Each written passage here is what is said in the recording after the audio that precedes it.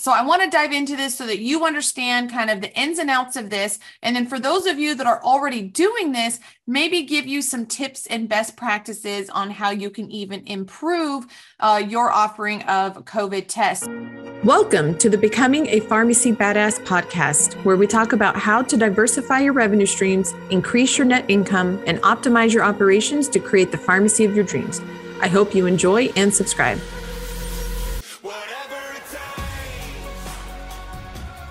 Hello, everyone. Dr. Lisa Faust here from Diversify RX, and I want to dive into the at-home COVID test strategy.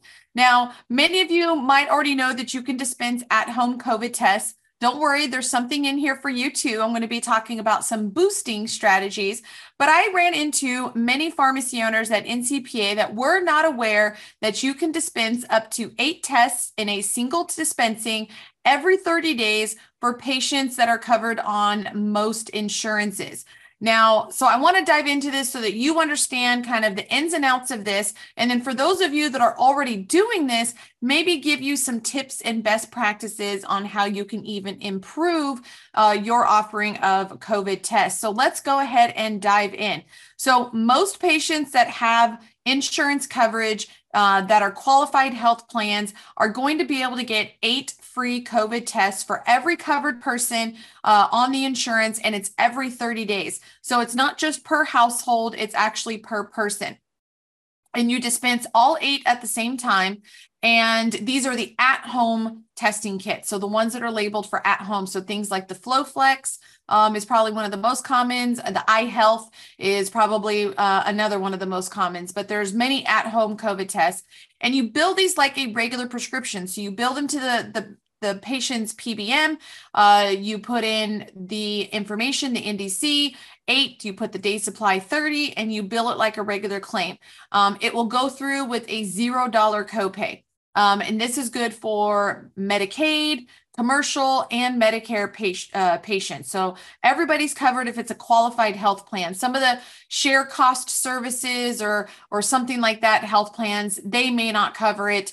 And you might have to work with your PMS software just to make sure all the fees and the back end stuff is done right if you've never done this before. So if you get any weird error codes, don't just give up. Maybe call your PMS software and make sure that all of the proper data is transmitting properly. So when you do have somebody, a patient come in, the only requirement is, we'll get into kind of the requirements now. So you do not need a prescription for these. You don't have to wait a prescription to come in from the doctor, but you do need a patient to attest or sign that they are requesting these tests. And so you can actually create a pretty easy little sign-up sheet where they can write all the patient's name, write the date of birth, and then sign that they are requesting for these tests. And so you do want to document that every single time you fill it.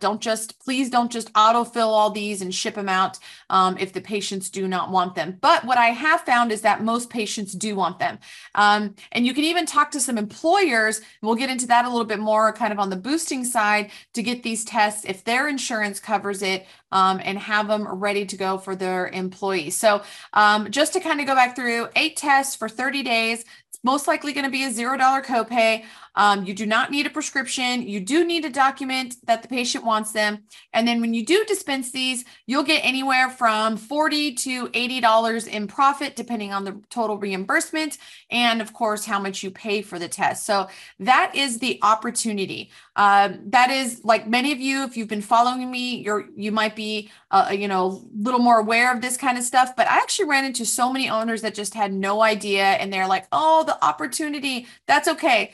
If you didn't start yesterday, the next best time is to start today. So start thinking about this today and how you can implement it into your workflow, whether it's vaccine patients, every patient coming in for a prescription, whatever method you guys want to do. I think this is a very important opportunity for pharmacies that is not going to last forever.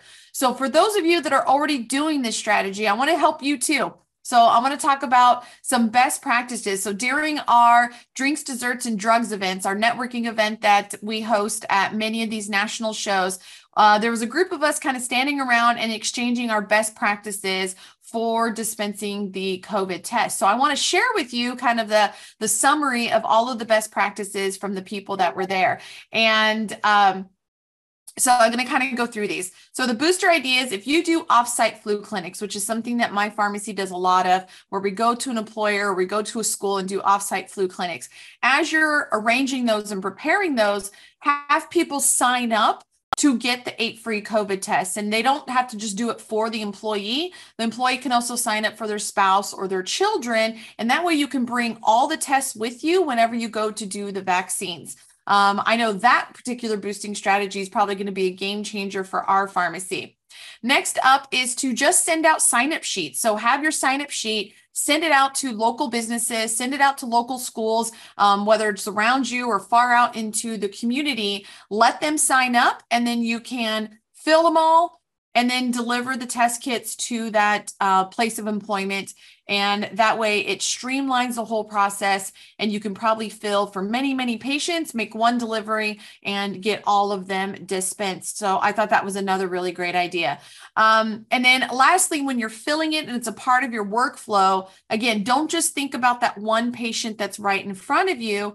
Ask if there's anybody else in their household that they would like tests for. So again, spouses, and children are obviously the logical extension of the household. So that way, if you're filling for mom, you're also giving tests for, their spouse and any children. So, and don't forget about kids away at college. They can be shipped to the college student. The parent can include it in their next care package or whatever that looks like. So make sure you're taking care of the whole household. So if you need any help with this strategy, we're happy to help you. Oh, the last question I got was where to buy the at-home COVID tests. So there's 2 places that I currently am recommending. There's obviously lots of places to buy them from. So you buy them from wherever you prefer. But if you don't have any preferred location, we have a group discount deal with RxRise.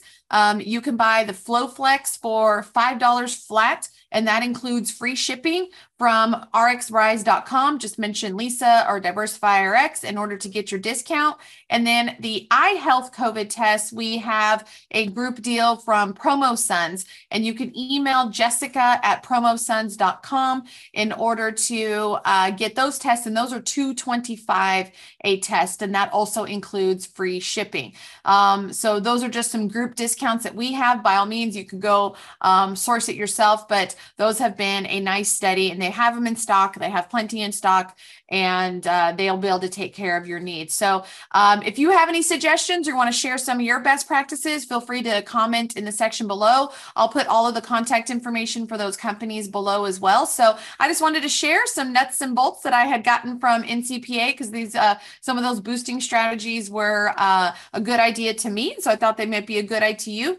And in case you're one of those ones that just weren't aware that you could be dispensing these tests, I wanted to make sure that you were aware of this opportunity. So feel free to send any questions to info@diversifyrx.com, and I will talk to you again on the next one. Bye-bye. Thank you so much for listening. And if you found this content valuable, here are 4 ways I can help you have a more profitable pharmacy for free. 1, join my free group at lisasrxgroup.com. 2, get the latest strategies at diversifyrx.com/blog. 3, watch helpful videos at lisasyt.com. 4, hit that subscribe button, and please be sure to leave us a 5-star review so we can help more pharmacy owners and bring those insights back to you.